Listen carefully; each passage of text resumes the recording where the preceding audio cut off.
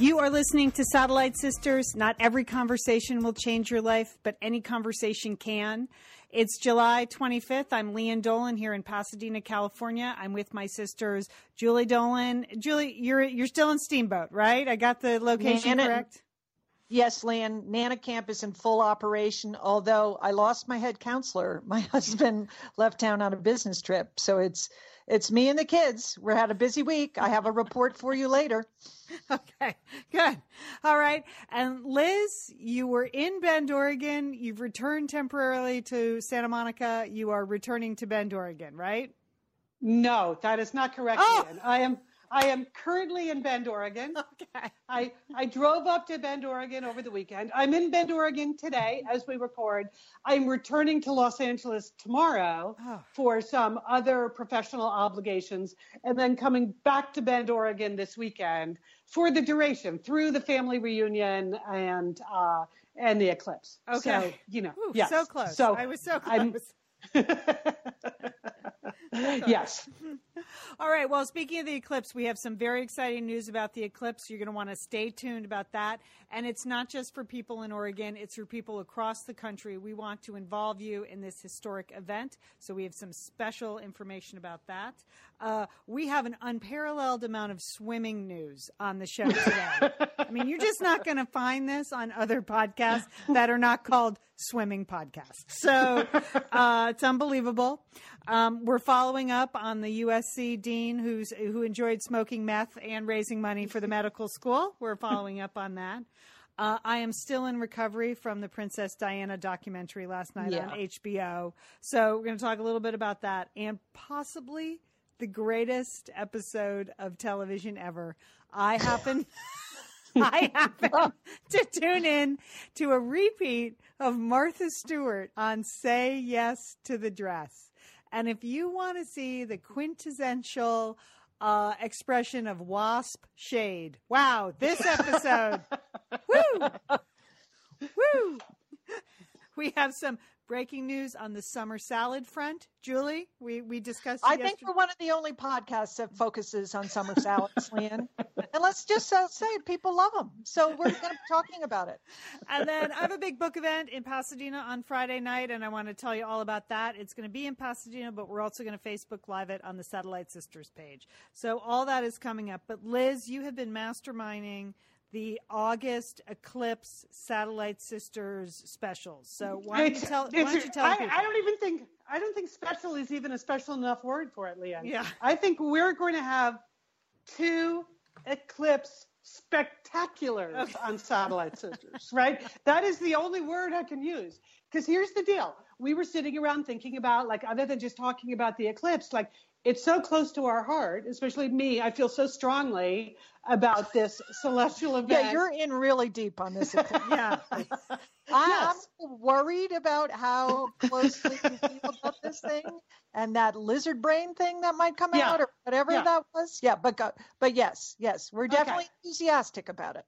So we're super enthusiastic about the eclipse, and yet we also realized that we normally take August off at Satellite Sisters. So that was kind of the dilemma, like to do this big build up and then what? Go dark? Ha ha ha. Go dark in August? Well, for the eclipse? So no, we cannot do that to you. We are producing 2 very special eclipse spectaculars.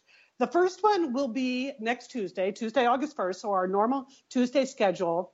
We realized at Satellite Sisters that we actually have a family astronomer, and not just any family astronomer. We happen to have an astronomer, our cousin Bobby. We call him Cousin Bobby, but he is also known as Dr. Robert Kirshner. He's been an astronomer and astrophysicist on the faculty at Harvard University for the last 31 years.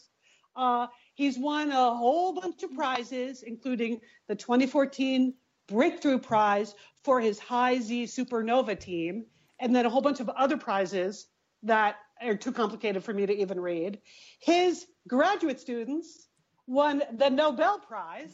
So these are, and so we were sitting around thinking, who can we talk to about the eclipse? And then out of the blue, I got an email from Cousin Bobby because he is not going to be able to make our family reunion, but he wanted me to know that he was thinking of us. So let me just give you a highlight for what Cousin Bobby wrote to us.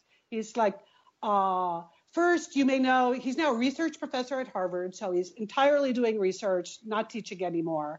But he's also the chief program officer at the Gordon and Betty Moore Foundation in Palo Alto. So he's in charge of giving away $100 million a year in scientific research. So I thought he was writing to us, sisters, maybe that we could pitch him some ideas for how to get a piece of the $100 million.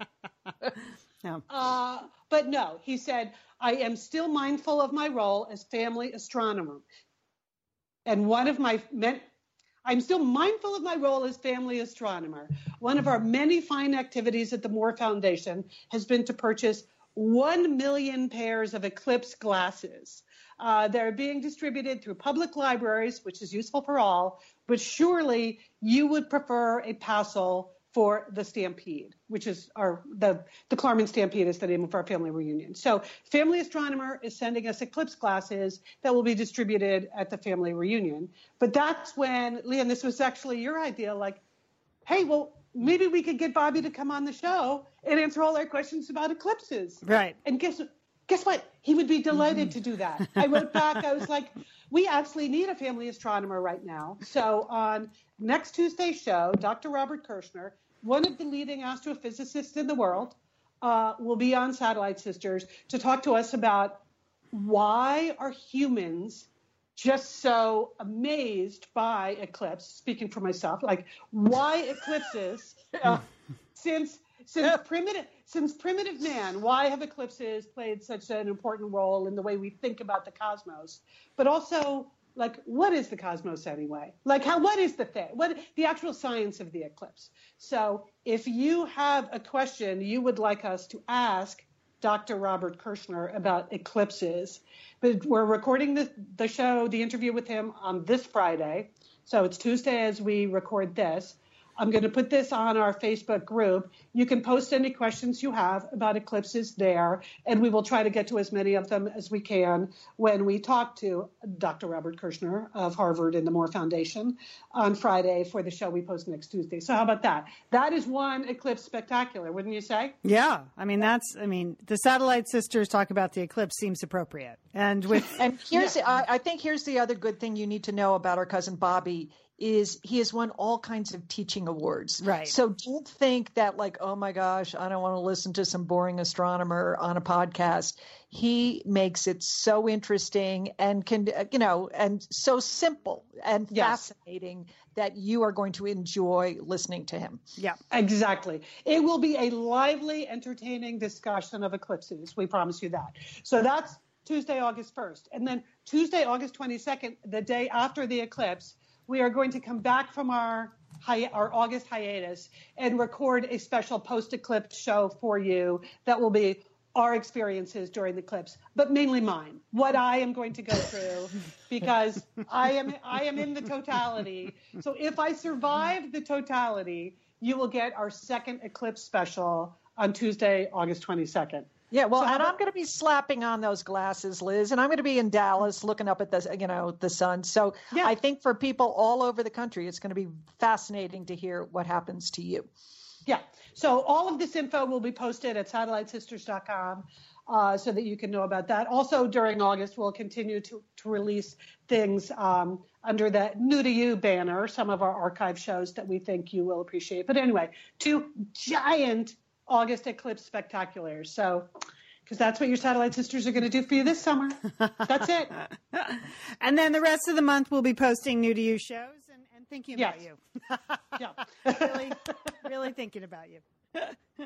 Okay, well, sisters, can we just have just take a moment to do a little recap about what we talked about last week, which was the big Michael Phelps versus the shark television special. I want to make an award, and this would be the Geraldo Rivera Al Capone Volt Award to Michael Phelps and that shark for the biggest TV disappointment ever. Did you see this show? Of course, first of all, let me give you the cultural reference there. In 1987, if you were old enough, you probably were glued to your TV as intrepid reporter Geraldo Rivera attempted to open Al Capone's vault, which was supposed to have all these incredible things in it, and it had nothing but dirt. Okay? Dirt. Okay? Going way back. I went way back for that, but that's kind of how I felt about Michael Phelps versus the shark. It was nothing but dirt. But in this case, it was a CGI shark. It was he swam against a simulated shark. It wasn't even like I thought he was going to be in the ocean next to the shark or something, the way they were promoting this thing. And it was just a whole lot of nothing. Okay. So now that he's done it, I feel like my proposal to have Roger Federer play tennis against an Alaskan grizzly is a totally watchable show, right? Okay. Because you can just have a hologram of a grizzly. Yes, that's what I mean. I mean, it was a big disappointment with the capital. Weight loss. Oh, sorry. Video just turned on. I was calling up my next story and how do I make the ad turn off? Okay, hang on. Woo! Oh, come on. Okay, we have some ads embedded in our podcast. Okay, sorry. Just close the page. There you go. That's what I did.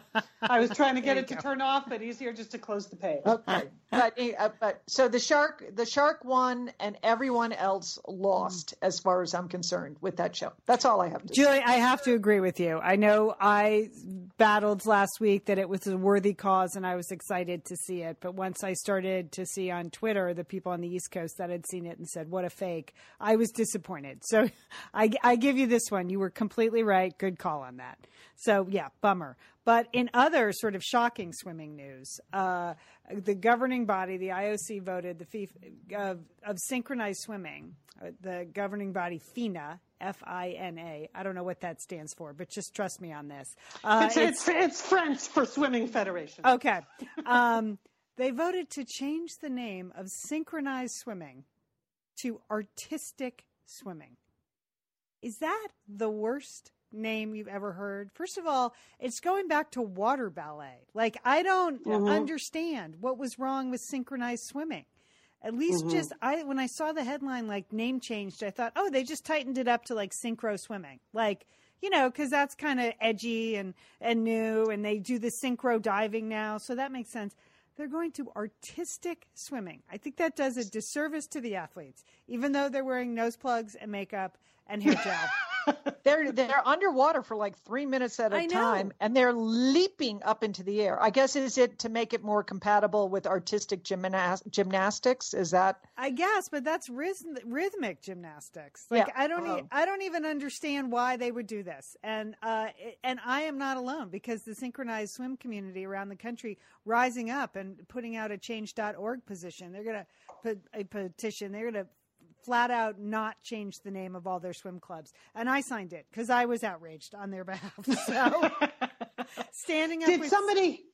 Lian, did someone ask them to change the name? Was there a movement to, we need a better name? I don't understand what precipitated that. I don't either. It was like the IOC they thought it would be a good idea to distinguish it from what? Swimming? I think people know swimming is swimming. It's just swimming. Yes. People love it.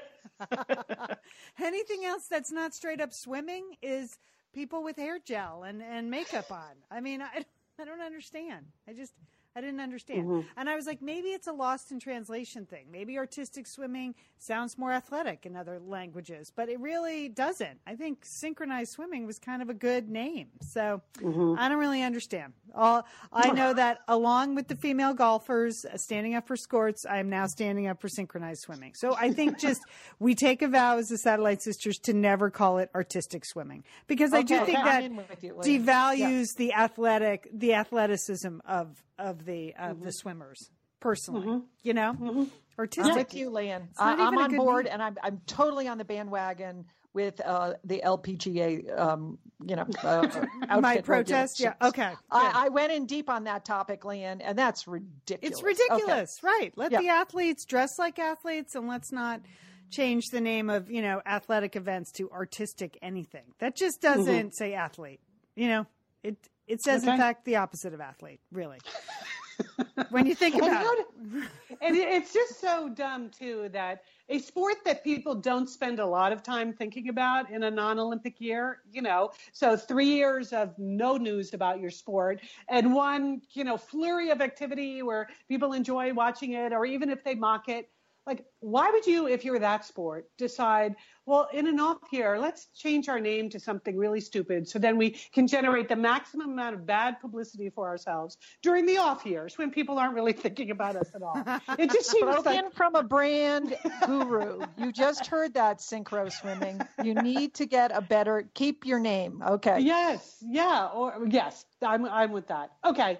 Another follow-up from last week's story. We gave you many of the headlines from the blockbuster LA Times story about the USC dean of the medical school, who it turns out was a very serious meth user and was, as they said, hanging around with a lot of criminal types, and was in a hotel room where a prostitute OD'd on meth and got rushed to the hospital. So he had been allowed to just quietly resign and go away. And the LA Times, 15 months later, busted this thing wide open.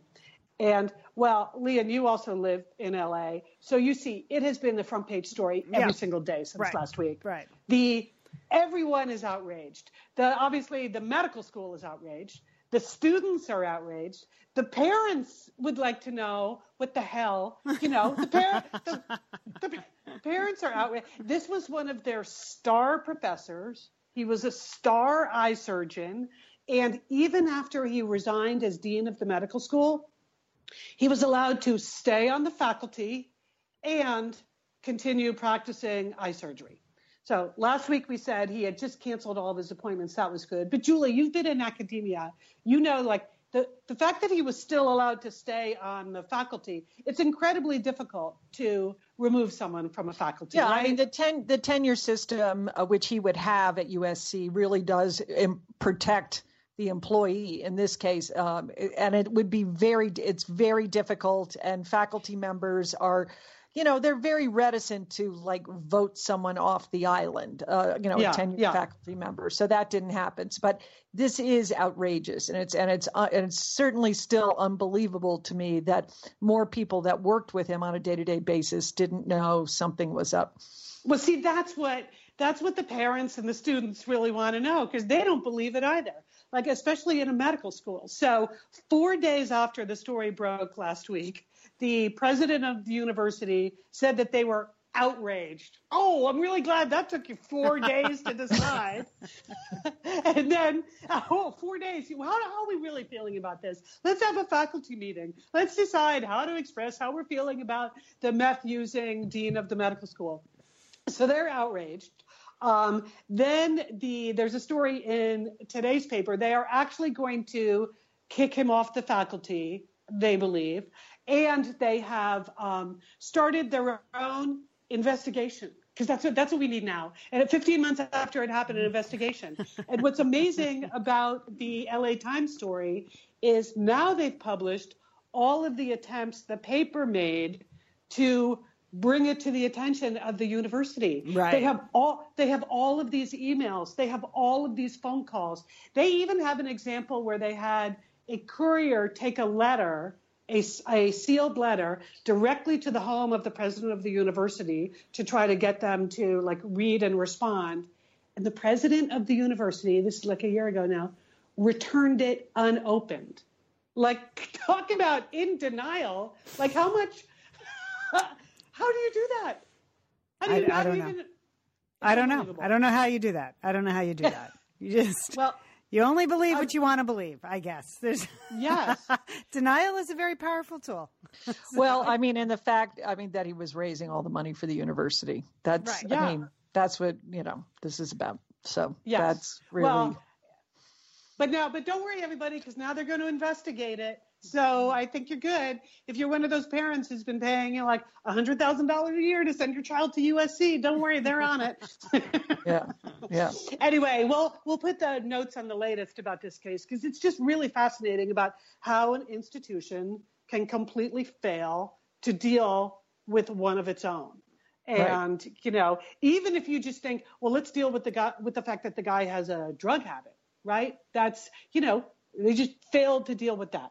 Anyway, we'll put that in the show notes, but that's the latest from the campus of USC.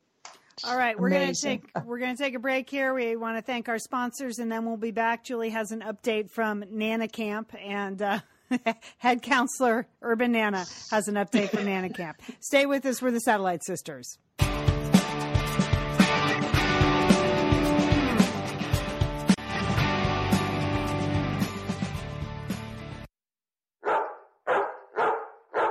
Lian, we are super. It's a fantastic service if you're a pet parent, and we're really happy to have Rover on board here at Satellite Sisters. I like it, Lian. It's all about pet parent peace of mind. We're back. Julie, what's happening there with the grandkids in Steamboat Springs? How's it going this week? Well, this is week 2 of Nana Camp. I have my 10 and 8-year-old grandchildren out here for about 2.5 weeks, and every day we try to do fun. So this past week, we did a lot of water sports because the river is low here. The Yampa River flows through the center of Steamboat Springs, and we felt like we needed to get in our water sports early because we waited till the end of our camping season. It may be too low to do floating and kayaking. So we've been super active, Lian and Liz. We've been on the Alpine slide. We've taken a 5-mile hike. We've done, kayaking. We've done tubing. We are on the go. And I'm pretty proud of us. We're a good unit. We work well together. The kids are having a blast. But we had just completed a very successful little kayak trip on the Yampa River, and I was feeling good about it because they each now could paddle their own kayak, and that gave them such a great sense of satisfaction. And as we were getting out of the kayak, our kayak instructor said, "Well, now maybe you want to take the kids zip lining." I was like, oh, wow, really? Okay. Yes, that sounds great. Steamboat Springs, zip lining. They have a whole zip lining course with, we read about it online, and, you can drop 130 feet on a zip line at one point on this course. Can I just say something about zip lining? First of all, I'm not really that crazy about heights. And why is it that the image of ziplining, like if you see, ads on TV, you see it in movies, like this is the sign of an active person. This is the sign of it's true. someone who's really engaged in life and is up to the challenges of life. And this is the way to show that you're living your fullest life is to jump on a zip line. And do we have to do that? Yeah. Do we have to zip line? Really? Yeah. It's in the same category with bungee jumping, right? Yeah. It just doesn't really take any skill or any physical prowess of any kind. And yet you're right. It is the image of the active, fun person. But I would think an 8-year-old boy would really dig it. Yeah, well, fortunately, there's a weight minimum on it, and he's just under the weight minimum. So we're not going to be ziplining this year. We may never be ziplining. Urban Nana may never be ziplining, but we're certainly not doing that this year. The other big project that we have started on is crafting, and it's pretty much in the same category for me, ziplining and crafting. I have no skills in this area, and I'm somewhat terrified of crafting. But I have to give a big shout out to our former producer, Corny Cole. She and her company, skullduggery.com, sent a box of toys and craft products for Alice and Ben to try out. And I want to talk about one product in particular, and it's Crafty, and it is the 2017 product of the year. And essentially what you do is you cast letters to make a customized message. So you get the cast material, you get letter molds, you get paints, you get and so it's all right there. It is a perfect crafting project for 8 to 10-year-olds, and older, and it's fun. You can see this. It's a multi-step product that you have to cast it and then you get to sand it down and then they get to paint it. But it's the idea that they can customize a message, whether they make it, the letters may spell out their name, or we're working on a project that says, I love mama, because they wanted to make something special for their mom. And so that's what we're working on. But again, I am terrified of crafting projects. So I held my breath. We took out the box. We read all the instructions, and really, I'm in a sweat just reading the instructions. And may I say, it's a 4-step process, simple step. Like, Leanne, all you really have to do is pour a half a cup of water into a plastic bag with this cast materials. That's the only thing you really have to do. Okay, but again, for some reason, you were in a sweat because I was on the phone with you and you're opening up. You're like, oh no, I don't think I can do this. I hope we don't burn the house down and blah, blah. I'm like, really? It's what?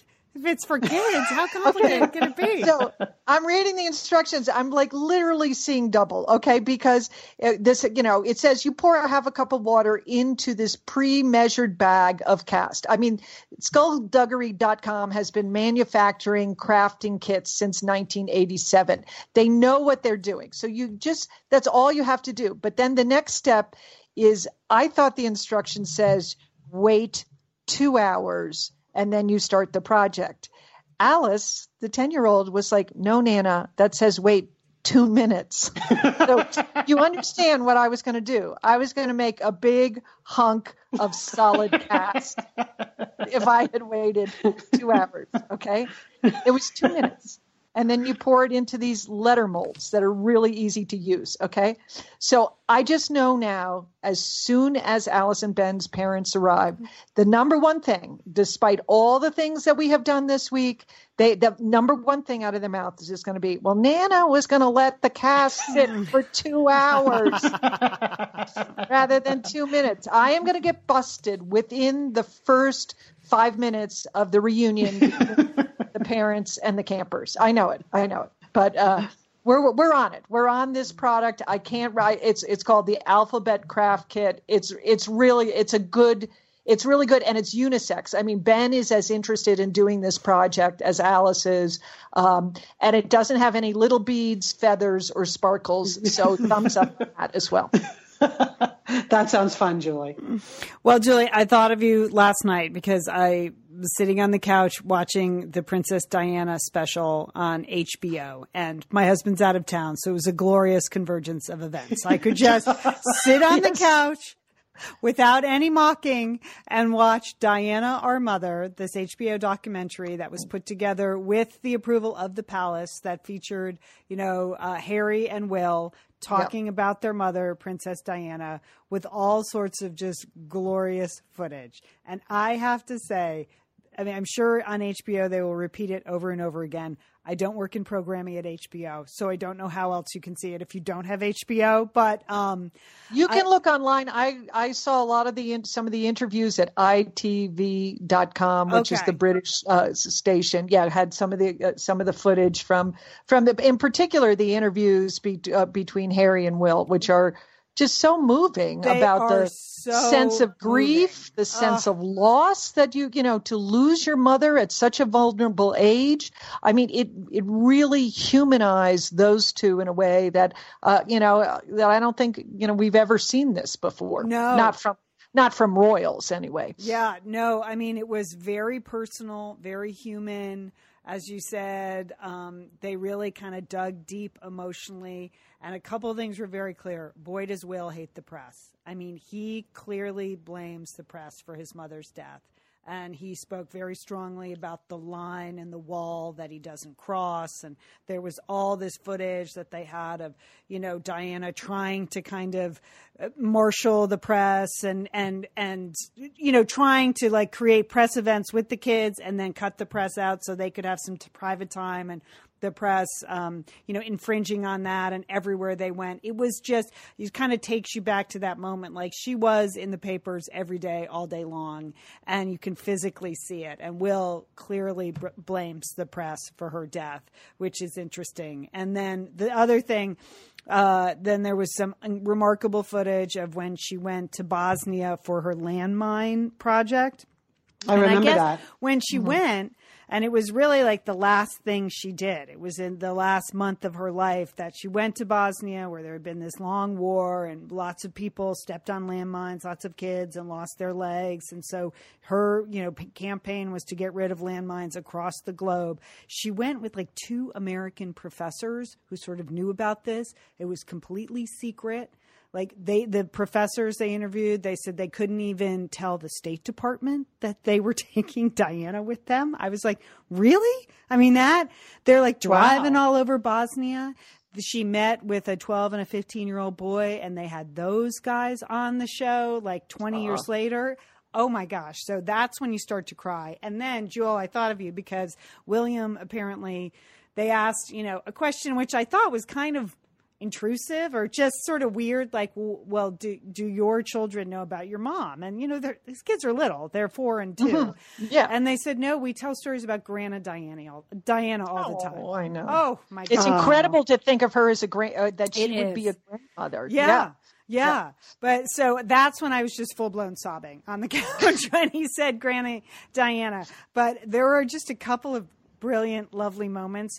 Like they pass over the divorce very quickly. Then she and Prince Charles divorced. But then they just have a couple of spectacular interviews with people who knew her, like good old friends were like, well, it really freed her up. She really looked great after that divorce. And then it's just like one fantastic photo after another of her going out and the dresses and the famous revenge dress shot. So that was nice. Like there's still a touch of who she was in it. So I recommend it. I recommend it with a glass of wine and a box of tissues. If you can find that documentary, really worth it. Really worth it. Okay, and then Sunday, I was just sitting on the couch. It's really hot here. So I admit I was just watching some of my DVR'd Say Yes to the Dress episodes.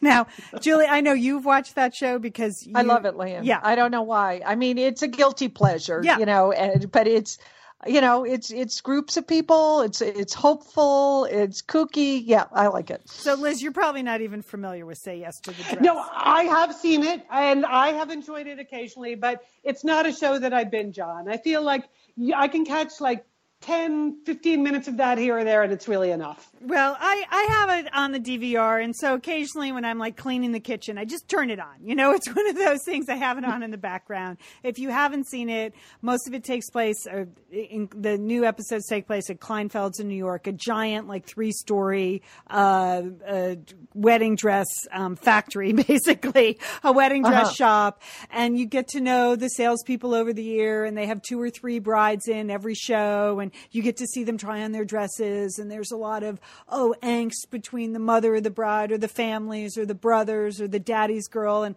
they all have kind of a storyline. So I was so shocked. But it's all resolved by the end of the show. Whatever problem there is, it's all resolved. Yeah. So that's the part of it. Yeah. Yeah. So, but I was excited to see the storyline on one was Martha Stewart visits Say Yes to the Dress. I was like, when did this happen?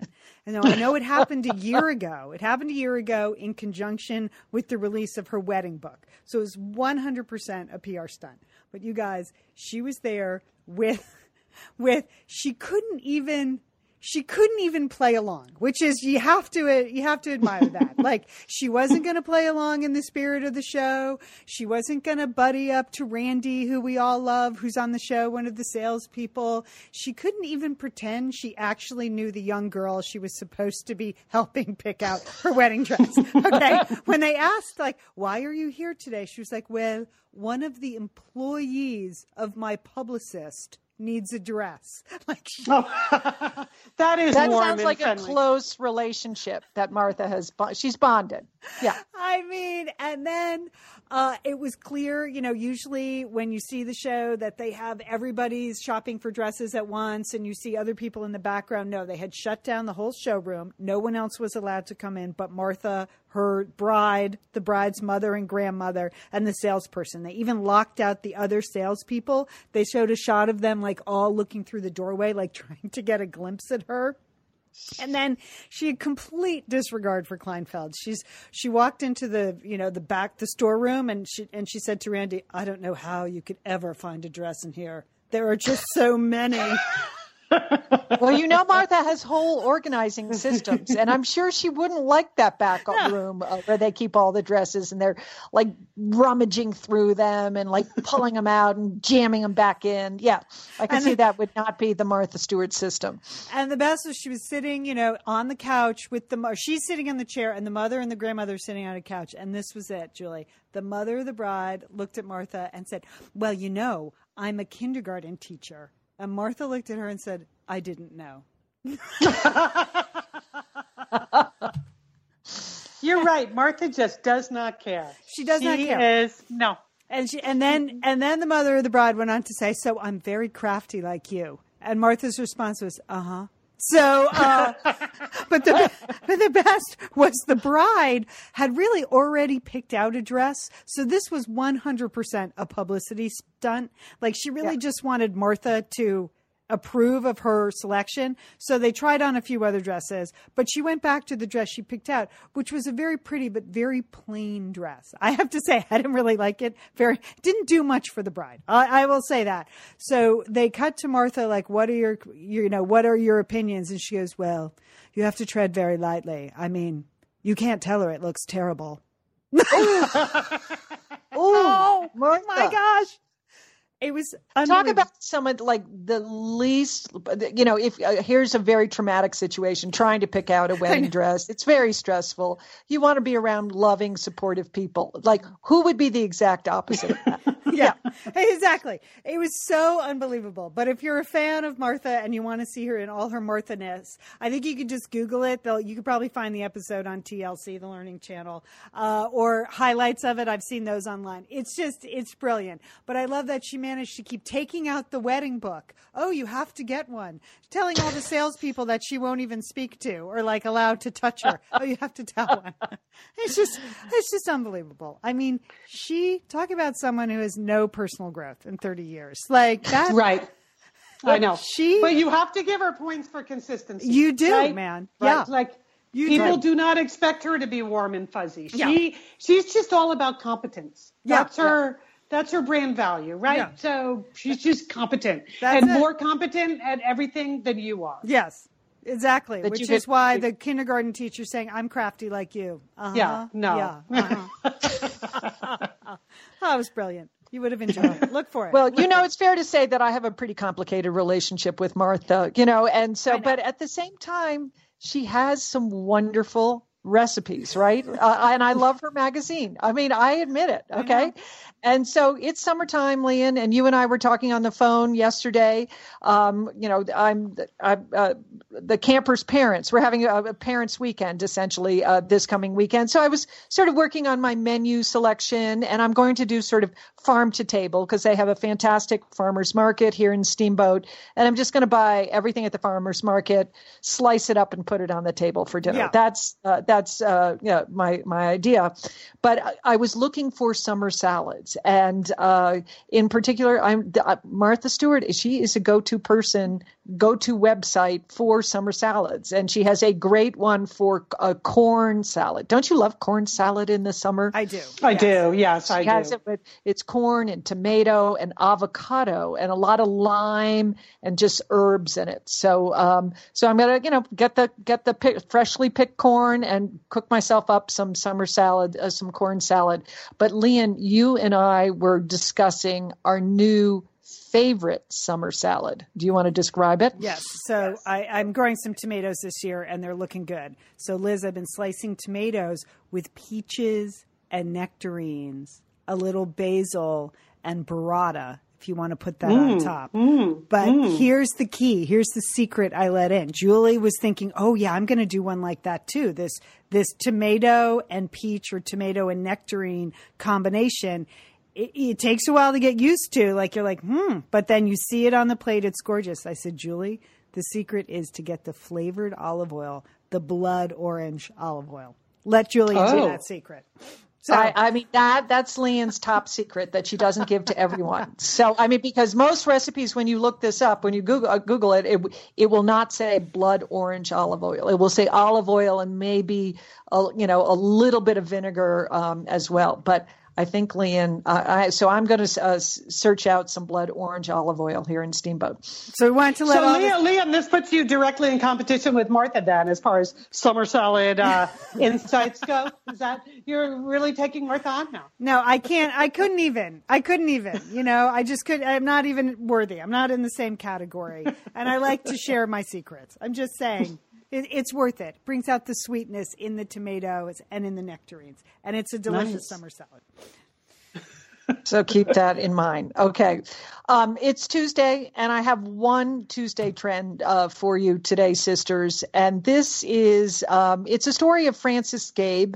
She was a feminist and a mother of two. And she's from Newberry, Oregon. Liz, do you know? I don't know if you know where that is in Oregon. I don't know where that is, but I can Google that right now, Julie. Okay, so, find out if it's in the zone of totality. And I knew that you would both like this because Frances was a great feminist. She had children. She did all that, but she got really tired of housework. So raise your hand if you're tired of housework. I think we all feel the same way. Mm-hmm. So Frances got to work, and she built herself a self-cleaning house. Now, let me explain how this works. She essentially created a house that was like a giant dishwasher, Lian. She put in, these are patents. She had 68 patented devices that she built into this house in Newberry, Oregon. She had a sprinkler system in the ceiling that essentially she could turn on and it would wash the entire house. As she had drains in the floor and in the shower area that funneled all the wastewater away. And then she had a special ventilation system that would dry the house. Oh, for goodness sakes. Wow. Wow. Think about it, like a self-cleaning house. Okay, you need to spruce it up. You just put on your raincoat, pull up your umbrella, and turn on the sprinkler system and wash down the whole place. I assume she had some covers for some of the upholstered furniture, but everything else, she just washed it down and then just blow dried the house. So it's like living inside a dishwasher. Yes, exactly. Mm-hmm. So, but the thing is that Frances lived till she was 101. So she had a great life, but somehow that no one in her family ever found all these patented patents, and her patents actually have expired. So, which is too bad. I mean, because it seems like she did all this hard work to figure out how to make a self-cleaning house, and to create all these devices. But now that they won't live on. But there's now a group of relatives and others that are trying to reapply for some of these patents, because I think this is a trend that could catch on. We have self-driving cars. It is now time for self-cleaning houses. So I Googled this, Julie, and I'm looking. There was a story about this in the Daily Mail in the UK. Yes. And so they have some of the headlines you just said. Says she received notoriety during the home's heyday. Gabe was called difficult by friends and was not liked by her neighbors because of her eccentric tastes. Well, that's oh, okay. So Newberry, Oregon, gotta check that out. I see her very cute picture of her in her slicker and her umbrella. Yeah, we're gonna post that. We will definitely post that. Okay. It just all sounds very damp to me. It sounds very damp. I don't understand. But the key is the ventilation. So, I mean, do your dishes come out damp? No. Yeah, but I'm not. I don't put like a pillow. I mean, it sounds like a lot of work to cover the beds and everything. I don't really get it. But it sounds a little.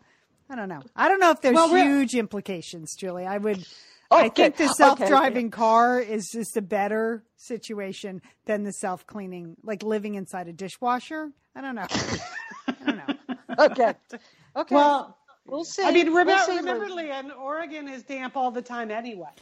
So, you can have that. So making it damper, I don't know. Maybe, I guess you're used to sitting on wet furniture. I don't understand. I don't really understand. Okay. You're taking all the fun out of it, Lian. Okay. Fine. Maybe you would be one of those neighbors that did not like her. Just think she was too eccentric for you. All right, moving on. I have a very Hey, Jill, if you have to go, I know camp is in session. I can't. So. We have putt golf in 2 minutes. I got to go. Okay. Bye. Julie, Bye, Julie, wait. One thing you need to tell the kids, because I know they're in training for the family reunion. We've added an event, and the event is the Uncle Dick Memorial Glider Launch. Okay. So you know that our crazy Uncle Dick would come to family event with like paper airplanes and drinking birds. And he always had like toys and stuff for us that did weird things. So in honor of Uncle Dick, who we have lost since our last family reunion, they are the Sudbury, Massachusetts cousins are sending an entire box of gliders in Uncle Dick's honor, and we will be launching these from Dick's front porch on Friday night. Oh, nice! All right, yeah, sounds excellent. We'll do some practicing. We're going to pick up some gliders here. we come to medal. That's the only reason we're coming to this event.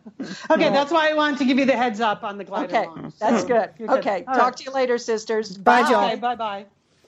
Oh. Yeah, the glider launch is going to be good. I think that's it's competitive. Is that it? No. Okay. No, but it seems like many of the things that we have proposed that I did not think were going to be competitive have developed that way. So, not necessarily a contest, but I leave people to their own devices. Knowing your sons, it will become competitive. Yeah, right. That's true. Okay. So Operation Sea Turtle. So this is the meditation fail edition of Operation Sea Turtle. As I've explained on the show since the beginning of the year, as part of my health and wellness program, I've been trying to figure out if meditation is for me. Like, am I really going to benefit from this? So I attempted that first class, which I shared on Satellite Sisters, that I found the meditation teacher a little passive aggressive, right? Right. And she was, I thought she was being a little tough on me for falling asleep. And, there's no need for that kind of thing in a meditation class. So I moved on and I found another place that I actually really did like. And I liked it for two reasons. There's a particular teacher there named Heather who I really liked. She had a great voice. 45-minute guided meditation. Fantastic. The second part of it I loved is that it's in a room that smells delicious. So it's an aromatherapy experience that I don't normally like smelly things, but there's just something about the scent that they are diffusing into this studio that really, the moment I walk into the room, I automatically feel better, even before there's any meditation involved. Wow. So you sit on the floor in a cushion. So I could obviously buy a diffuser for my home and just cut straight to the aromatherapy and give up meditation altogether. But I did not. I've been going. So I walk up there a couple nights a week, and I really thought I am getting the hang of meditation. I am enjoying this. And I think this is actually adding to my life. So last night here in Bend, Oregon, there's a beautiful fitness center here that Bend Parks and Recreation runs called Juniper Pool and Fitness, right, Lee? And I know you take yoga there when you're there, right? Great classes. Unbelievable that it's a public facility. It's fantastic. Yes, it is really fantastic. Gorgeous pool. I went to the water aerobics class there yesterday during the day, but then I saw that they had guided meditation on the schedule for last night. So I thought, okay, I'll do that. So I went back there last night, and first of all, when I walked in, I was very bummed out to see on the schedule, I thought it said it started at 6:30, so I thought it was 6:30 to 7:15 or something, like a 45-minute class. No, it was a 15-minute class. Oh, okay. Which is fine. Lots of people meditate for short periods, but I already started complaining in my own mind, even at that, you mean I got myself all the way here and now I'm going to have to of course I'm 15 minutes early. So I have to sit here and wait 15 minutes. And then the meditation's only going to be 15 minutes. Then it's going to take me 15 minutes to get home. This is stupid. So I did not start in the right frame of mind for the guided meditation. And then I get there and I see that Phyllis, who I don't know, is not there. There's a substitute, I don't know, Brad or something. I forget what his name was. So he's going to be leading the meditation. So then in my mind also, I'm complaining about, I don't even get the real teacher. Oh, okay, whatever. I'll just go in. And then I go in and we start the meditation. There are like, I don't know, 10 people in the class.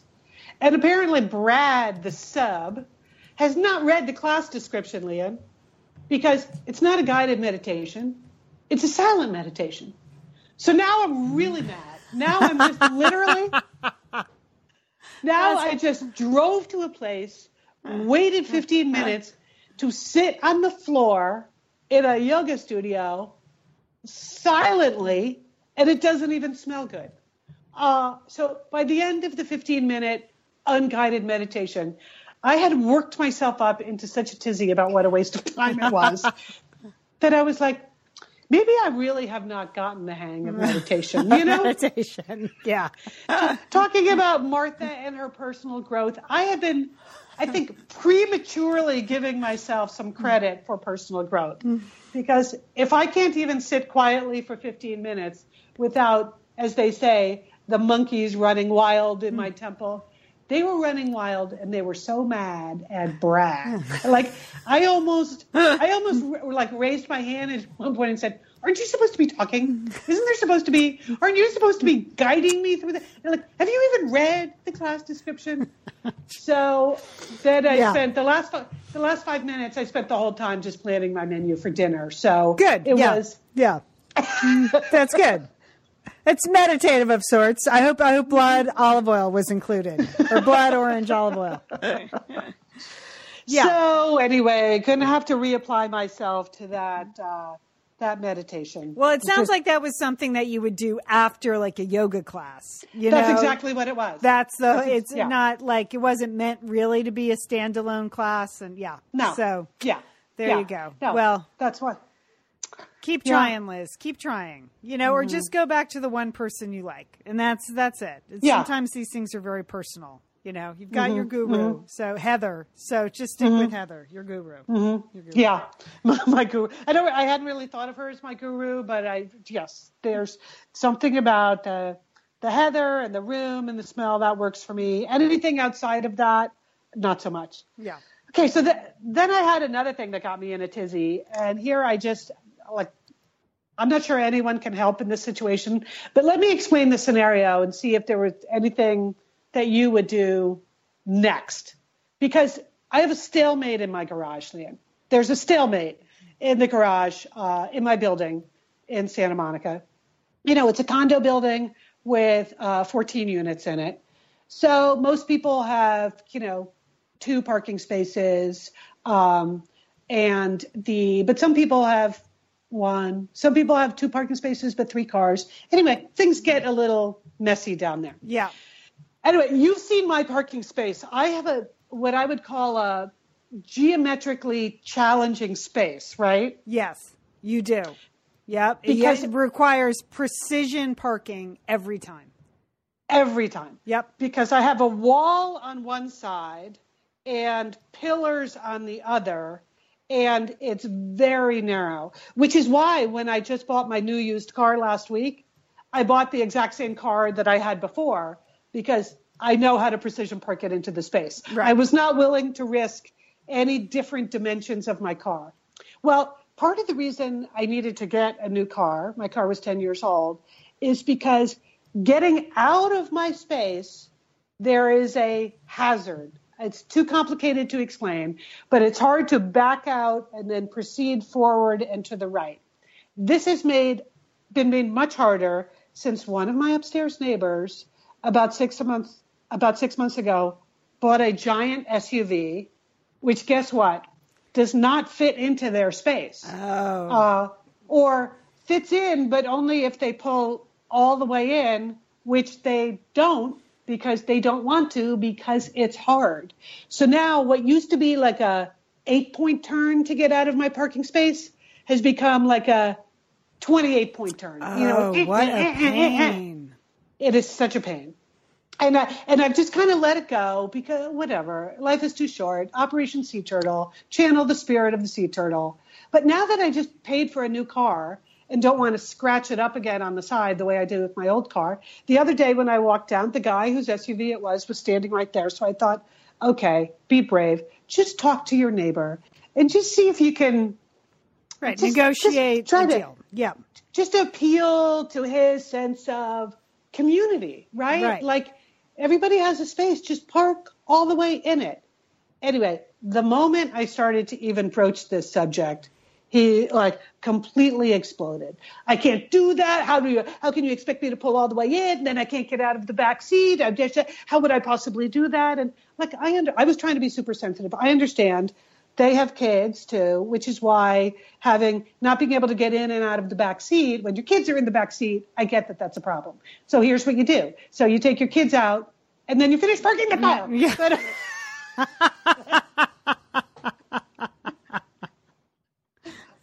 But I did not say that. Yeah. I was just like, I'm just appealing to you to give me a hand. If you could just pull it as far in as you can possibly get it. You see what my dilemma is here. I'm just asking you to help. Just help me get out of my parking space. You understand that hanging over makes that impossible. And it was just a flat no, Liam. Like a flat no. Wow. No, I'm not going to do that. And after I asked nicely, the fourth time, well, maybe you're not understanding. You see, my last car, I pulled off the side because of the thing. And so what do you do when it's just nobody even wants to, he didn't even want to play along. He didn't even want to, he didn't even say, okay, I'll try. I have no suggestions. Maybe someone kinder and gentler than me can do that. I don't know. I don't know what you do. No. It's just something that builds and builds and builds until you're just one day going to ram his car on purpose. I know. Oh, that's another thing he said to me. He said, I see that someone hit my car, the front bumper. I'm not saying it's you or anything, but my car got hit. That's when I almost completely lost it. Oh, again, wow. Thank goodness I've been practicing meditation. Yeah. Because he was essentially brushing me back with his accusation that my car had hit his car getting out of my space. Anyway, it's so annoying that he wasn't even willing to. At that point, I just wanted him to pretend he was going to try. Right. Even if he never does it, say, okay, I understand. I'll see what I can figure out. He didn't even do that. So this is the problem with people who are just not neighborly. Right. It's just like a thorn in your side, but there's nothing you can do to change their behavior. They're just so not part of a community. You should just go get your own house then. Go get your own parking garage. It's true. Listen, it's true. I would not care where you were parking unless you were preventing me from getting out of my parking. I don't want to have to care about this, buddy. That's what I wanted to say to him. Really, you think I want to stand here and talk to you about how you park your car? You could not be more wrong. I just want you to park in your freaking parking space. That's all I'm asking. Anyway. Okay. Stalemate in the garage. Now I'm just going to have to do that thing where every time you come in and out, if he's there, you're going to have to hide or run back in the elevator. I just can't come face to face with him anymore. Oh, because you're going to kill him. Yeah. Yeah. That's good. Wow. See, Julie leaves the show and it's just all chaos breaks loose. Julie probably would have had a good negotiating trick for this, but I got nothing because I get it. I have. So, one issue with the neighbor and the dog and, him walking his dog and just letting his dog run all over our yard. And he just is unrelenting. And it's been 15 years. So believe me, I got nothing for you. I would classify that as a stalemate. Yeah, it's a stalemate. All right. So, so now we just stare at each other, give each other flashing dirty looks. So it's weirdly satisfying. So. That's exactly what's going to happen with this guy now. Yeah. By even opening up the conversation now, I just have to spend the next 20 years avoiding him. I know. It just isn't. Yeah. Or just every periodically just hit his car. Put a note on his car. Really inconvenient today. Really inconvenient today. That would be a passive aggressive way to deal with it. That may actually be kind of satisfying for you. So. Okay. I will take that under consideration. My strategy to break the stalemate. Yeah. I don't know. I think I just have to hope he buys a smaller car, but he's got 3 kids. I don't think that's going to happen. No. Yeah. No. Of course. Oh, can I just say, and then we can move on because I know this is not that interesting to some people. He himself, his car is a Porsche. So he drives a 2-seater, which is parked in another space in the parking lot where, by the way, the big SUV would fit in that space. But no, he makes his wife park the SUV in the terrible space. Oh, so don't wow. okay. Now I'm going to start leaving notes on that guy's car. Just okay. Whew, maybe that's all I needed was to just put it out there. Okay. You let it go, Liz. You let it go into the universe. Who knows? Maybe somebody will answer. Maybe somebody will answer in your garage with something. Mm-hmm. Mm-hmm. Well, I think you have to go back and read Dr. Forney's book, again, or maybe leave Dr. Forney's book of the rules of civilized conduct at the front door to a unit number. I will not name the number. There you go. Okay. Yeah, with the Post-it right in the highlighted page about being neighborly. Good. That's a good suggestion. That is super passive aggressive. Yeah, I like that one. Do it. Okay. Do it. All right. All right, just to end on a more positive note, Friday night I'm going to be at Vroman's with my friend Jenny Williams. Jenny has a new book out called The Atlas of Forgotten Places, and it's it's a literary page turner, and it's set in Uganda. And Jenny has experience. She was an aid worker in Uganda for many years, and she used all that experience and her knowledge of the country to create just a beautiful book about the story of 2 women, one who's from Uganda, another who's an aid worker, kind of trying to solve a mystery together and go on this journey together. And I'm really looking forward to talking to Jenny at Vroman's. So if you're in Southern California and you want to swing by, that's the Big Bookstore in Pasadena, Friday night at 7 p.m. But we're also going to try to Facebook Live it. So if you can't be there in person, you can log into the Satellite Sisters Facebook page, and we're going to make that happen, or it'll be up all weekend long afterwards. So you can watch it after. But I wanted to let people know. That is great. Yeah. You know, what's neat is that Jenny and I were in an online writing class together.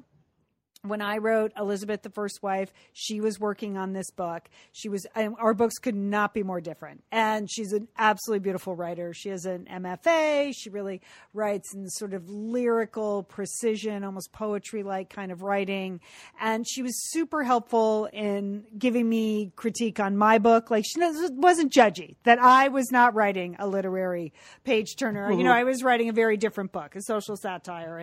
And so it's been fun to see this book finally get published, but it's been through a lot of different versions for a variety of reasons. She has kind of an interesting publishing story, and we're going to talk about that. I get questions all the time about writing or rewriting, or how do you know, when it's done. And she really kind of put this manuscript through its paces and had some setbacks. And, 4.5 years after she got an agent, she got a publishing deal, and there are reasons for that. So we're going to talk about her publishing story too, and her approach to writing and rewriting. So if you're interested in just the writing process, we're going to try to dig deep with her, because she's really kind of thought through all of that. So I'm looking forward to talking to her and seeing her. She lives in Seattle now. She works at Google now. She's her day job is at Google, but wow.